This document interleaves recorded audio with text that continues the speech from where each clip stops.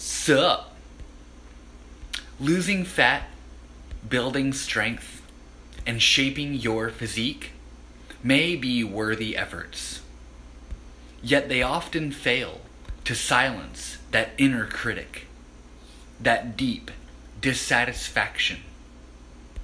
Is that dissatisfaction with your body driven by dissatisfaction elsewhere in life? Where else are you dissatisfied? Is it in your relationships? In your career? How you treat others, or even yourself? Make time every day to sit in silence. Let your thoughts and feelings come and go. Notice them, name them, and explore them. This might be uncomfortable. You might not like what you see.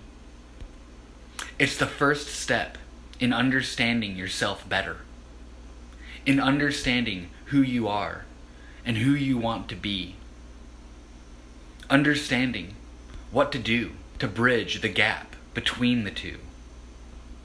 Then comes the work. That work might entail physical change. Much of it, though, will likely be elsewhere. The stuff you can't achieve in the gym or at the dinner table. The stuff in your head and in your heart. The harder stuff. This is going to be a process. It will take patience. It will take humility. It will take self-compassion. It will be worth it. You are worth it. You've got this.